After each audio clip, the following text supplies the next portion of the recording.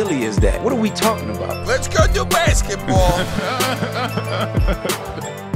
Ladies and gentlemen, welcome to another episode of Hoop Dreams, the basketball podcast on the 8-Bit Collective, and of course powered by Audio Technica.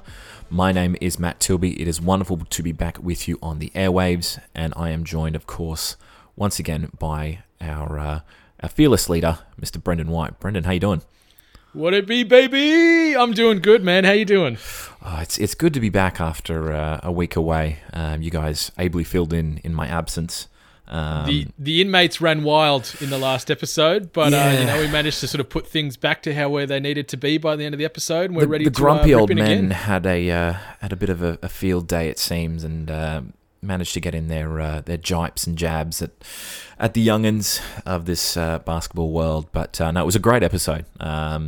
You guys summed everything up pretty well, and it was really good to listen to. It felt at times like we were the two old men from the Muppets up in the crowd, like at the theater. Statler and Waldorf. Yeah, I use that in a GIF to promote you guys on the episode on Twitter, and I thought it was quite fitting. So maybe we'll have to run. But yeah, thank you to everyone who has, of course, listened to our 3 previous episodes, of course, summing up the Eastern Conference.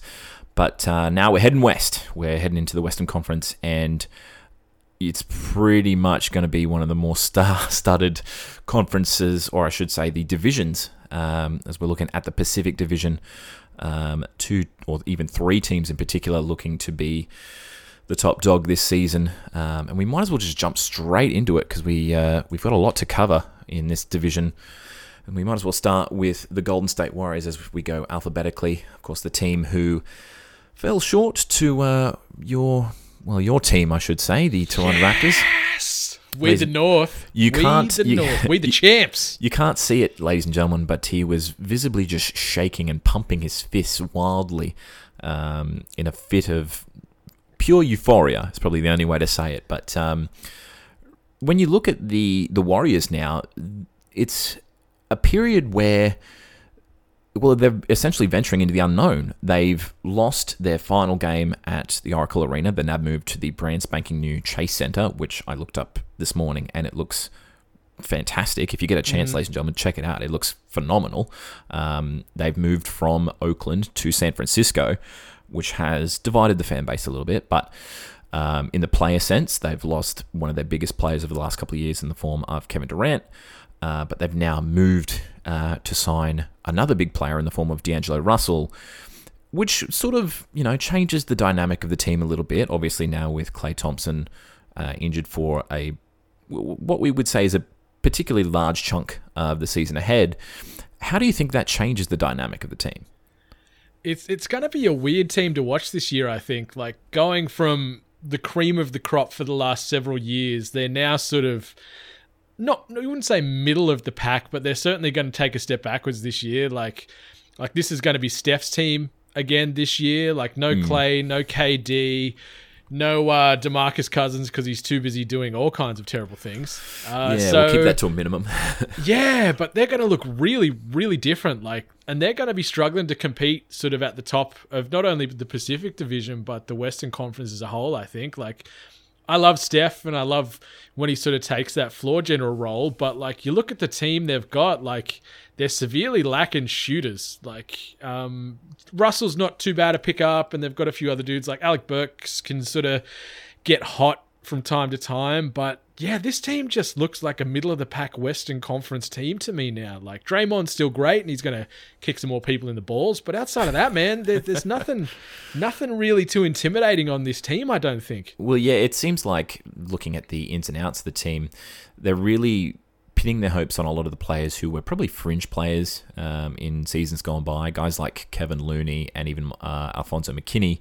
But even in the players that they've brought in, apart from D'Angelo Russell, you could argue, like you said, Alec Burks, but really the big one for me is at the center position, Willie Cauley-Stein, who... Yeah, big Willie. You could argue wasn't the best sort of fit for the Sacramento Kings. He's now come in, and really it's the revolving door of the Golden State centers. Obviously, they've had guys like Andrew Bogut and Boogie Cousins coming in and out of that team, but he's going to have to work really hard to fit into that team, or else they're really going to struggle, because it puts a lot of pressure on Draymond's shoulders, doesn't it?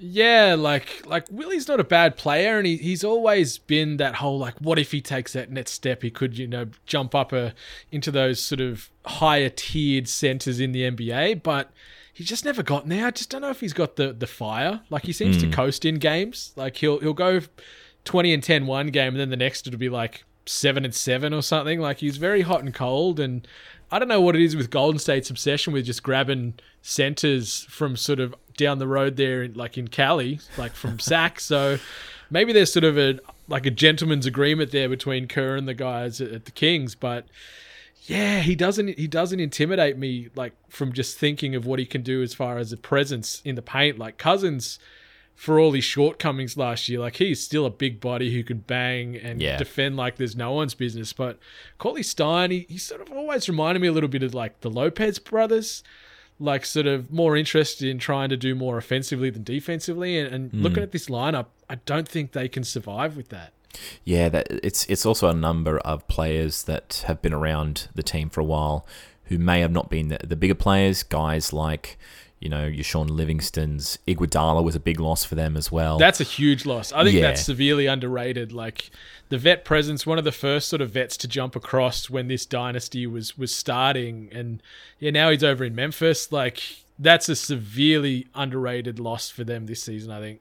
Yeah, it'll be hard to see where they can sort of bring that presence in. But I guess one of the big questions, as we sort of mentioned, D'Angelo Russell, sort of fitting into the rotation while Klay Thompson is out injured. But when he comes back in, how do you see this rotation working? Because obviously Klay works more as a shooting guard, and D'Lo is obviously an out-and-out point guard. So do you feel like they may have to move Klay to perhaps even a small forward position and sort of work all of them in at once? Or do you feel like they're agreeing to some sort of rotation in that sense? Yeah, like they're definitely got the potential there to run more of that sort of small ball functionality where Russell, I think he's 6'5", Klay's 6'7", and then Steph's, I think he's 6'3"-ish, and then you'd have Draymond playing the 4 or 5 with Looney. So there's a decent 5 there that you can play off with, but I think Klay wouldn't look too out of place at the 3. He can defend players like that, as you saw in the final before he went down with that injury again. Like, he was often defending against Leonard or Siakam, depending on sort of the switch out. So he can defend and hold his own against some of the bigger bodies out there. So I think it's going to be Steph 1, Russell at the 2, and then Klay at the 3 when they're all fully healthy.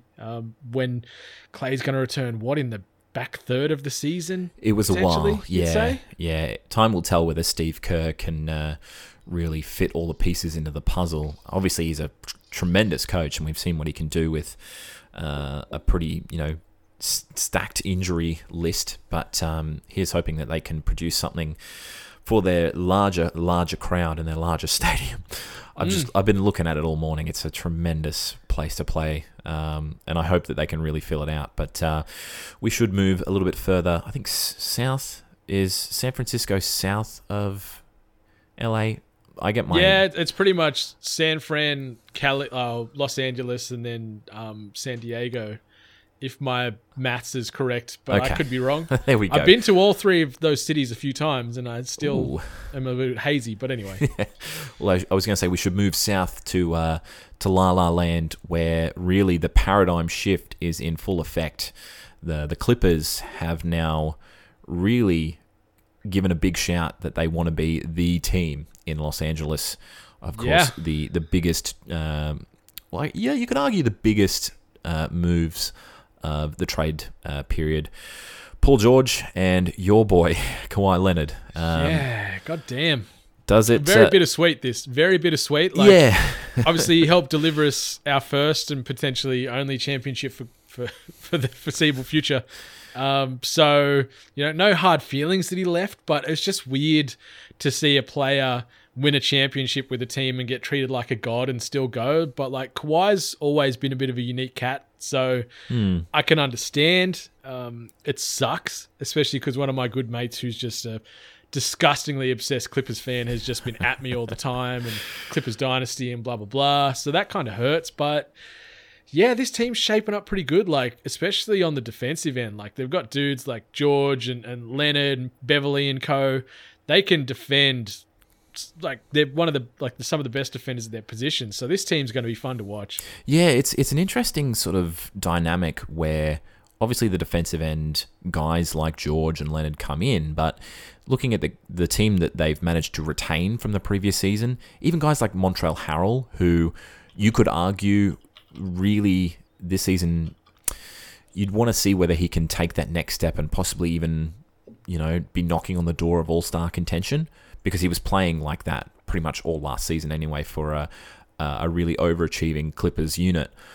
But even guys like Ivica Zubac and even Landry Shamet, who was really providing some clutch moments for the team, especially through that late run that they had towards the first round of the playoffs. I can see this team being a real contender in the West. Obviously, if they can keep their players fit, because even if one of George or Leonard goes down, they might struggle. That's when the dominoes might fall and things might happen. But yeah, like even some of the guys that they brought in, Mo Harkless and Patrick Patterson, even these guys who have this vet presence around this sort of younger crop of players, the Lakers have to be looking over their shoulder, don't they? Yeah, like I think this team's going to live and die on health, especially of Kawhi. Like, you look at what the Raptors did with his load management last year. Like, I think they're going to need to probably implement something similar this year. So he missed nearly 20 odd games last season for the Raptors, and if he's missing that amount of time, and obviously George is getting a little bit older and he's had a couple of serious injuries over the last handful of years, I don't know how they're going to do the load management and still stay at the top. Like, they've got some good pieces. Like Harrell, as you said, had a huge year last year. I think he went from like 1 point per game to like 18 or something insane. Like, he just burst onto the scene last year because they had no other options. But they're still very top heavy. Like there's not a deep bench here. Like Harkless has always sort of had that will he, won't he take that next step thing from his Portland days. Patrick Patterson's been around for a while now and never really has justified the hype of being a lottery pick. Like, he's always been a good support player and been occasionally going off one in every maybe 20 odd games, but they're going to live on health and sort of their defense, I think. But it certainly looks good on paper. Just Beverly, Leonard, and George alone, I think, is pretty damn scary. And then I guess Harrell you slot in there in the start. And is it going to be Big Zubac at the center, you'd say? Would that be their starting five, you'd see it as? Well, you'd sort of rotate either Zubac or I was going to say Harrell, even at the power forward, perhaps. You could feasibly put either two of them in. Harrell has played center for the Clippers quite a bit last season anyway, so he's capable of doing either, but he's certainly not as much of a stretch four as you would expect, so he's probably more, I'd say, suited to the center position, which gives them a little bit of rotation down low. But really the big problem is what they gave up for guys like Paul George, especially the loss of guys like Danilo Gallinari and Shai Gilgeous-Alexander, who I've been singing the praises of. You love him. Yeah, he's great. So much. he's an excellent young talent, and I think that he's gonna be a big loss, I think, for the Clippers if they have injuries and they really sort of are stretched for talent on the bench. Like you were sort of saying just then, like their bench wasn't particularly great. And he really would have been that sort of creative spark for them if he was still there. He isn't. Yeah. And that might be a telling blow for them. But yeah, it's an interesting time in Los Angeles. And I think, like you said, really it's going to hinge on the two big boys, whether they can produce what they've been creating, I guess, for their two respective teams last season. Yeah, and like they've mortgaged their future on this. Like they're all in. They need to win a championship in the next 2 years. Otherwise, they're in some big trouble. Because these boys are, not on the back end of their career, but they're getting older. They'll be sort of 30 and above in 2 years' time, and a lot of wear and tear on their bodies. And these guys not having picks until it feels like the year 2053. it's a big risk. Like, I like it. It's a ballsy move. I love when professional sports teams do this, when they're like, you know what, all chips in. You know, we're going for it this year. We might flame out, but at least we're having a crack. Yeah, So- it's very funny that you say that, because you could easily just copy paste the word Clippers with that and replace that with Lakers, because obviously we're now moving on to LeBron's boys. Obviously, one of the other big moves in the offseason, made well before Paul George and Leonard moved to California. This is an interesting one because looking at the retained in and out list in front of me, I've never seen a bigger in list in the entire league so far. It's pretty bonkers, isn't it? Like, the Lakers, like, you could almost copy and paste some of what we talked about with the Clippers just now, though, regarding health and load management and things like that. Like, obviously Cousins is pretty well gone now. They've grabbed Dwight Howard, which is crazy. You know, he's doing his second tour of duty now at the Lakers. Anthony Davis is huge, like huge. You can't fault that in any way, shape, or form. Like, he is a difference maker. But him and James, like, James obviously on an age and getting a few minor niggles here and there, but Davis has pretty much every year missed a substantial amount of games season on season. So they're going to have to manage these guys, because if one of them go down, I could see him sort of falling to the back end of the top 8 in the West. Yeah, I was actually going to ask a question similar to that sort of area as well. If either the Clippers or the Lakers have that particularly large injury problem, or one of their star players goes down. Let's say, for example, LeBron goes down for the Lakers, and for the Clippers it's Kawhi Leonard. Which team do you see having the bigger fall? Who's I was going to say more prepared to take that fall, and who's really going to be hit the hardest? I think the Lakers would sustain it a little bit more, just looking at their pickups. Like, they've got some good young players there, and a mixture of sort of vets, whether they be older or sort of middle-aged. Like, guys like Jared Dudley, Danny Green, Avery Bradley, like, they're all players that have been in the league for a while. They can create their own offense. They're pretty good defensively. So they'd be able to fill in admirably, I think, for, say, a James if he goes down. Davis, I think Davis is probably going to be more valuable to this team this year if he stays healthy, because LeBron seems to be slowing down. Like, what is he now, 34? Yeah, I think he is 34, yeah. Yeah, so the King, he's an older King. Like, I wish I looked like that at 34 next year. But, yeah, I think they've just got a bit more depth, whether it be in their starters or whether their bench. I think the Lakers could sustain the King, taking half a season off and still fighting their way through. Like, Kuzma is a great young piece. I guess he's sort of on the same level as Harrell, as far as these young studs that are coming up that can play that 3-4. Yeah, that was the thing as well with Kuzma. Obviously, last season you could consider him sort of the second in command to LeBron. And now that his supporting cast, so to speak, has all pretty much left for New Orleans, we all saw him being that, taking that next step and really gelling with LeBron. But now that Davis has come in and sort of usurped that position, do you feel like he's, lessened his load? Is that a good thing? Is this a bad thing?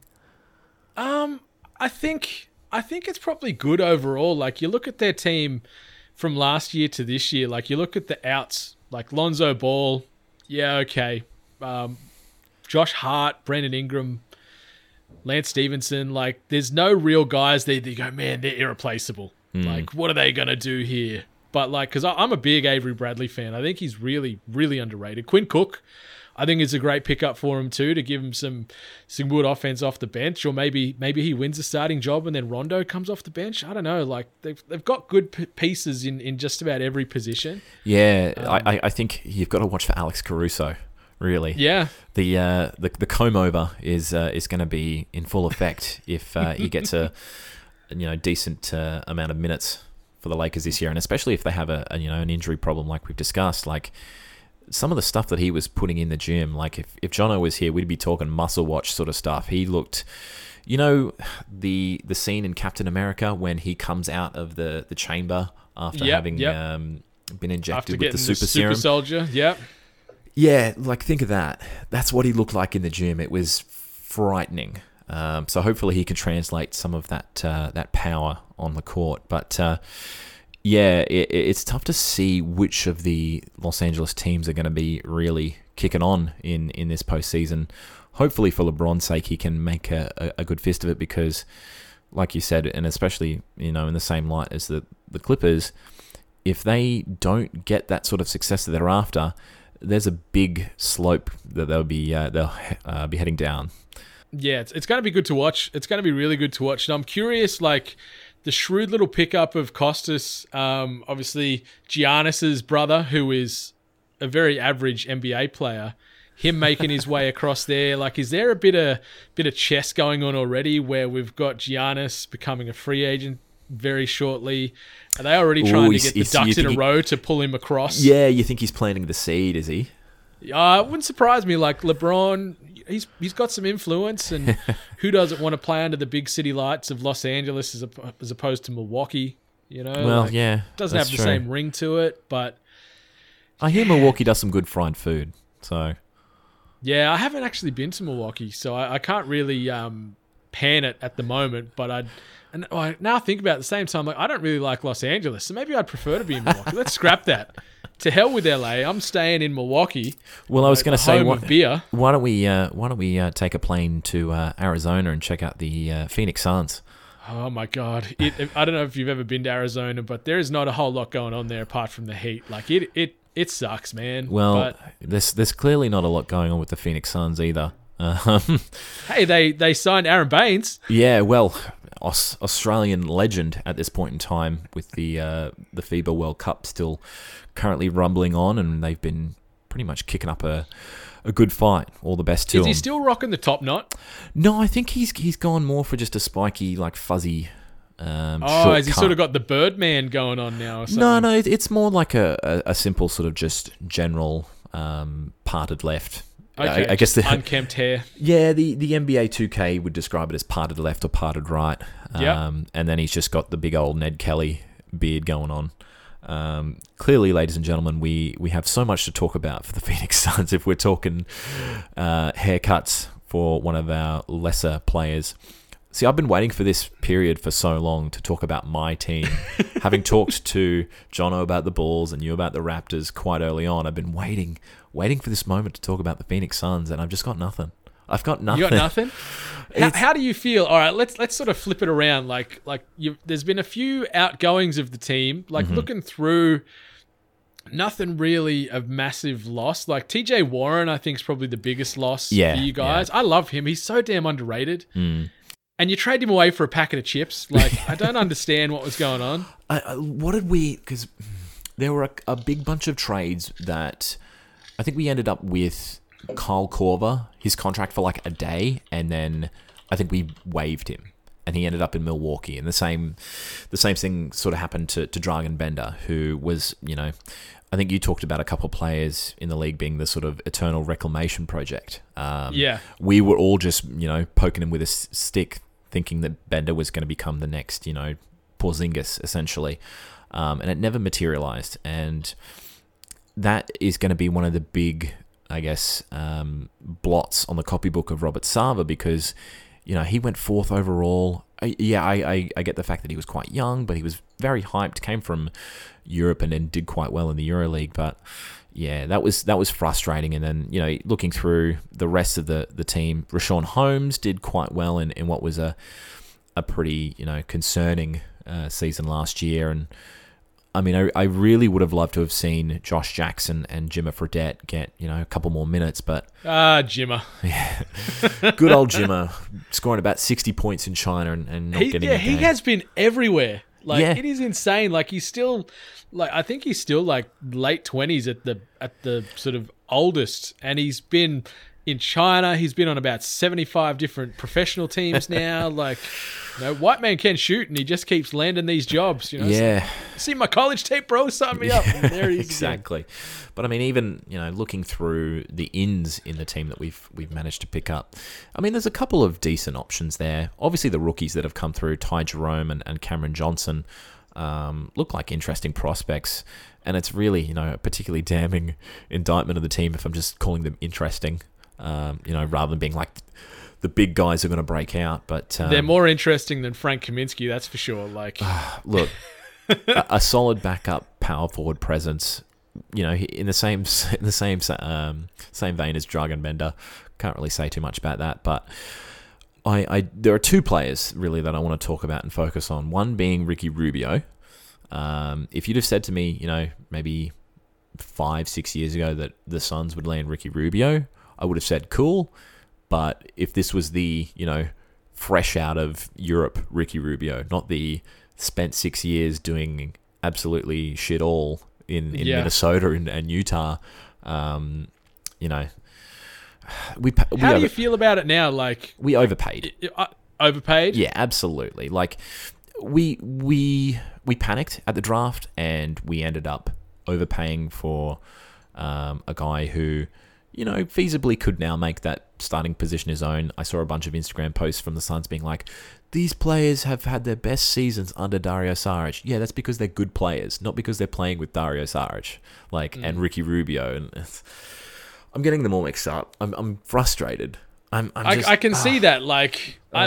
Coming from a long sort of pain-related Raptors fan, like, we have been in the throes of heartache and hardship since I can remember. So I've walked these paths, my friend. So I know what you're talking about. Yeah, but look, Saric is a pretty competent. I was going to say point guard. I'm getting them mixed up. Power forward. I've seen Small him forward. He's a big unit. I heard your Xbox just turn on, by the way. Yeah, I don't know what's going on. Everything's turning on. Everyone's freaking out. I know you love the Suns, but simmer down there. I'm turning on 2K20. It's just sexual aromas permeating through my earphones right now from you. It's out of control. Like, I know you love Booker, but simmer down. 2K20 came out this week for anyone who wants to date this podcast episode. 2K20 came out, and I've been going through my career and just hoping to relive the glory days of the Phoenix Suns. But look, it's going to be another middling season, I would suggest. But you got some good pieces though, like Kelly Oubre. I love him. I think he's really underrated. Yeah, he's still really young. That's a sneaky get for you guys. Yeah, Michael Bridges, highlight reel man. Get him some more minutes and see what he's about. And then you've obviously got Booker and Ayton. So that's some good young pieces that can grow together. And then you've got Dario, who's still a youngish dude. Rubio can handle the reins for now until your rookie makes his way through. What the hell was his name? Javon Carter? Yes. To sort of get into that sort of point-ish area. But yeah, I don't think it's going to be as painful as you think. You got some good pieces at least. Yeah. And you got picks. You haven't traded away all your picks. Yeah, thankfully. Like you said, Oubre really was going to be the big piece for us, obviously sort of lightening the load for Booker, as well as being a creative offensive weapon on the floor. He was very underrated last season, like I said, and Michael Bridges sort of did the same. I think he was leading the league in steals for quite a while, so it sort of shows how under the radar he flew for quite a while and was really providing a decent spark on offense. Tyler Johnson has a bit of versatility about him. Once again, we're overpaying for him. I think we're still just retaining that grabbed contract. Him from Miami, right? Yeah, we sort of traded away Ryan Anderson, who was similarly overpaid. Oh, I wonder what's going on there, Phoenix. Come on, sort it out. But look, there's at least a bit of optimism there. And if it all falls to shit, like it almost certainly will, we've got the draft to look forward to, and we've got the draft picks left. So can we move on now, please? Yeah, let's talk about the royalty then, I guess, eh? Yeah, the Kings have this is probably the team that's probably done the least of any team in the league so far. They've managed to maintain a significant amount of their team from last year, and really the biggest in for them has been their coach, Luke Walton. I don't know what they're doing here. Like, obviously they want to see what the young fellas can do. Like, they've got some decent pieces in that core. Like, I love De'Aaron Fox. I think he can be really, really, really special. Buddy Hield starting to heat up, but I'm still on the fence about him. I think he just gives a lot of hollow numbers. Like, he can score a lot, but that's about it. Oh, no, look, Harrison Barnes, yes, I like. I actually disagree. Like, I think that trio of Hield, Fox, and Marvin Bagley is perhaps one of the better, like, younger trios in the league at this point in time. I mean, you could make an argument for, say some of the other guys in perhaps, Philly, but they've probably got a couple of years on them at least. But these guys probably have the most upside of guys who have probably come in within the last 2 to 3 years. Hopefully you'd like to see them develop under Luke Walton, but it really will be a test of his coaching credentials if he can manage these guys. Obviously, he had it pretty tough going straight into a team with LeBron, and really that's just a death knell for any coach, really. They just need to keep Vladi's hands away from this team as much as they can. Like, he just tinkers. I swear he just hates this organization, so he just does what he can to destroy it from within. Yeah. Oh, man. But like, they've got a good young core. As far as some of their new ins, like Ariz is a great veteran presence. Dwayne Dedman, I think, is a bit of an underrated grab. Same as Corey Joseph. I like him for some sort of bench generalness coming off in, like, with the second team. Can run the point. He can score a bit. Good distributor. I'm just curious to see what Bagley does in year 2 if he takes that next step. Like Fox, as I said before, I love him. Harry Giles is another one of those diamonds in the rough. I'm like, man, if he can put it together, he could be special. Yeah. But I don't see that happening, sadly. This is interesting for me because I actually think Fox is going to be the guy who's going to take that next step, and I get the feeling he might be, like I said earlier, sort of knocking on the door for All-Star contention.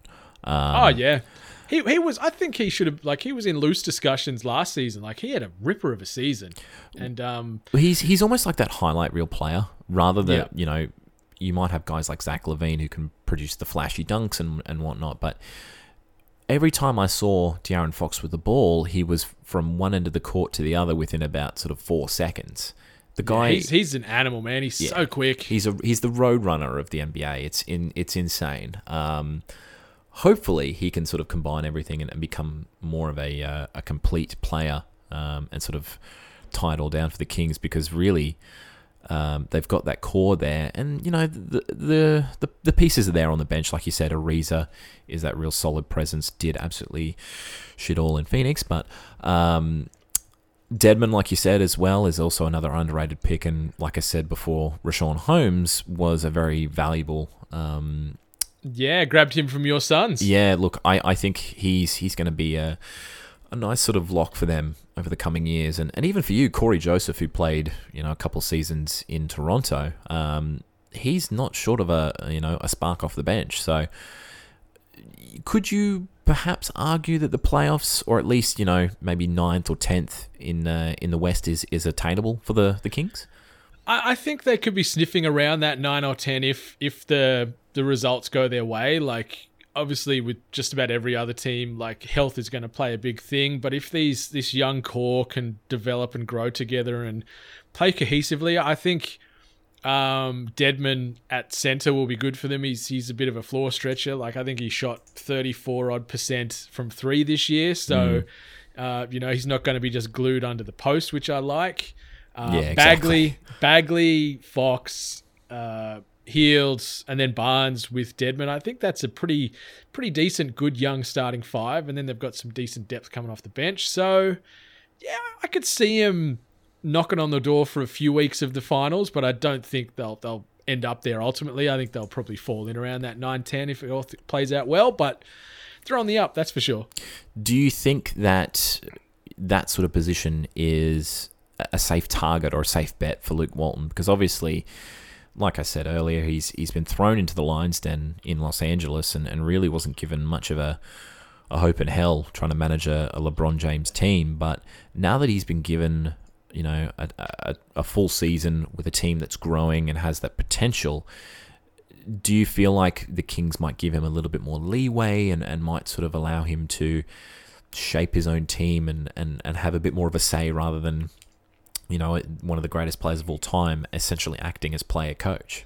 I think so. Like, because you look at that team, there isn't really that alpha dog in there. Like, there's a couple of young guys that probably envision themselves taking that step to have that kind of swagger and sway on a court. But I think just with some of these young guys coming through, I think they'll be impressionable to what Walton's trying to put out on the court and listen to his teachings. And, he's a decent coach. So I think if they all stay together, coach and this roster, they could sort of be in the finals for years to come, maybe at the back end of the 8 as opposed to, 1 through 4. But yeah, I think it's going to be a positive step in the direction. Like, what did they finish last year? 39 and 43. I could see him, bumping that up a couple, maybe 43 wins, something like that, almost just flipping that win-loss around. So yeah, I think their star's certainly pointing up. Yeah, I think the seeds have been sown for the Kings, and I think they're going to reap the benefits. I would say probably sooner rather than later, but time will tell for the Kings. And I think, given the amount of dredge that they've had to go through over the past couple of years, they're starting to see the good side of things, and fair play to them. They've been through quite a bit, but yeah, that is actually all of the teams in the Pacific Division. But before we go, I did actually want to mention something that happened a couple of days ago. I'm not sure if you're a fan of WWE, Brendan. I know you tend to focus on probably the old Attitude Era a bit, don't you? I am a wrestling tragic. Like, full disclosure, when I was a teenager, I was going to be a professional wrestler. I went to wrestling school in Canberra for a little while. Oh, did you? I was like, man, when I turn 18, I'm moving to America. I'm going to be a professional wrestler. I'm going to marry Lita. I'm like, that was the goal. I'm like, that's happening. No one's getting in the way. Obviously, that didn't happen because I'm talking here right now and not cutting mad promos on SmackDown or Raw, but yeah, man, I love me some wrestling. Well, it's a shame that you couldn't have done that, because you could have been going up against Boston Celtics center Enes Kanter, who's somehow managed to win the 24/7 championship on Raw this week. Yeah, my goodness. I should point out, for anyone who doesn't understand, the 24/7 championship is essentially a championship that can be defended at any time, at any place, hence the 24/7 name. But essentially, if there's a ref around, it's a match. You have this match that happens, and you can immediately win it. And essentially, it's such a WWE thing to do. But they were in Madison Square Garden this week for Monday Night Raw, and they brought out Enes Kanter, and they announced it that he was a former New York Knick, and you could immediately hear people booing, because half the people in the crowd probably remembered that he is now a part of the Celtics, and you could sort of see it as he was getting into the ring, going over the top rope, because he's 7 foot, that there's clearly a Boston Celtics jersey underneath his jacket. And then he gets interviewed. R-Truth comes out, who was the 24/7 champion. He throws him to the mat with a big, huge hand over his face. It could have hurt the guy, really. But he pins him, and Enes Kanter for, I would say, what do you reckon, Brendan? Probably about 10 seconds? Yeah, it was about 10. He becomes 24/7 champion, and then immediately gets rolled up with a schoolboy and loses the title. Yeah, like, it was great. It was very, very on brand. Like, that championship is getting treated comedically, and this obviously further falls in line with that train of thought. But it would have been a nice moment for Kanter. Like, I know he's a big wrestling fan, so it's probably a nice check off the bucket list for him, outside of Nelly, getting extradited due to political issues and things like that. So it was just funny, because immediately after he won, he unzipped his blue jacket to reveal a Boston Celtics jersey. Such a heel move. A Kyrie Irving jersey, no less. And yeah, it was the most heel move. I haven't seen a heel get that many boos in a WWE ring. I'm getting worked up. I'm so excited about it. I'm such a mark for this he sort of generated stuff. So much heat. Like, I don't know who put it together. I'm assuming probably Paul Heyman, who writes and controls Raw now, put all that together. But it was just perfectly executed. Like, it was cheesy as hell, but just, the heel mannerisms, and then the swerve with the jersey. It was just, brilliant. Yeah, like, it's looking through it as well. Like, I'm on YouTube at the moment. He's, like you said, he's got history with it. Like, there's videos of him with Diamond Dallas Page, Kurt Hawkins. Like, he's got history with the WWE, and maybe there's a career for him after he steps off the court. Maybe, like, he's a big unit, and like the WWE, they love their big tall dudes, so he'd fit right in there. And then they'd naturally play towards the fact that he's European, so they'd probably make him some evil European nation and dress him up in like Cossack outfits and be, the Putin of the WWE or something. It's not. They love to do. I was going to say it's not the 90s anymore. It's not the early 90s where they'd make it so traditionally Russian or European. But I was going to say they obviously do have a thing for guys in other sports who have come across and have sort of pick things up quite quickly. Guys like, I remember Tim Wiese, who was a German goalkeeper who played in the Bundesliga. He came across, and I believe he was trialing with the WWE for quite some time. But yeah, like I said, Cantor might have a future in the world wrestling entertainment industry. Who do you think? Actually, I should point out, who do you think from the NBA might have a career in WWE? Like, if you look at guys who are LeBron. Just knowing how big and like tank he is, like I was actually going to say that's that really nice combination of size, look, charisma. I was actually going to say Steven Adams. Oh yeah, I could see that, and he could work with Daniel Vito, who is obviously an Aussie ex-rugby league player who's over there, and he's signed up with the WWE and NXT. Yeah, exactly. So they could form like a new sort of Maori Islander connection there. So yeah, no, I think work. he's got all of the boxes ticked. So WWE, you've got your next main event star right there, really. Or you just bring out Big Baby. Get old Glenn Davis out there, and he can just be, just a big chunky bit of man meat getting in there, doing that weird tongue thing and dancing around the place. Oh my god! Oh, I was trying to forget that Glenn Davis existed, and I've been reminded of it right there. He is the embodiment of hope. Like, you look at him and you go, you know what? There's hope for us to achieve our dreams, no matter how far-fetched they may seem. Like, power to you, Big Baby. Oh dear, and I guess on that note we should probably end proceedings. But yeah, thank you once again, ladies and gentlemen, for listening to another episode chronicling the season preview of the NBA here on Hoop Dreams. If you want to follow us, you can do so at WeAre8bit. You can follow me on Twitter at It'sTilby. And Brendan, where can they follow you? You can follow me at Brendan8bit, and be sure to rate, review, subscribe us on the Apple Podcasts or the iTunes, as well as on Spotify, because those ratings and reviews help keep the emotional lights on in our hearts, and it means an awful lot. Yeah, and don't forget to follow us on Patreon. Send us a bit of money if you like what you hear from not just us, but from the entire 8-bit community, I should say. But yeah, that has been it for another episode of Hoop Dreams from myself, Matt Tilby, and from my colleague, Brendan White. It is goodbye for now. Take care. Boom shakalaka.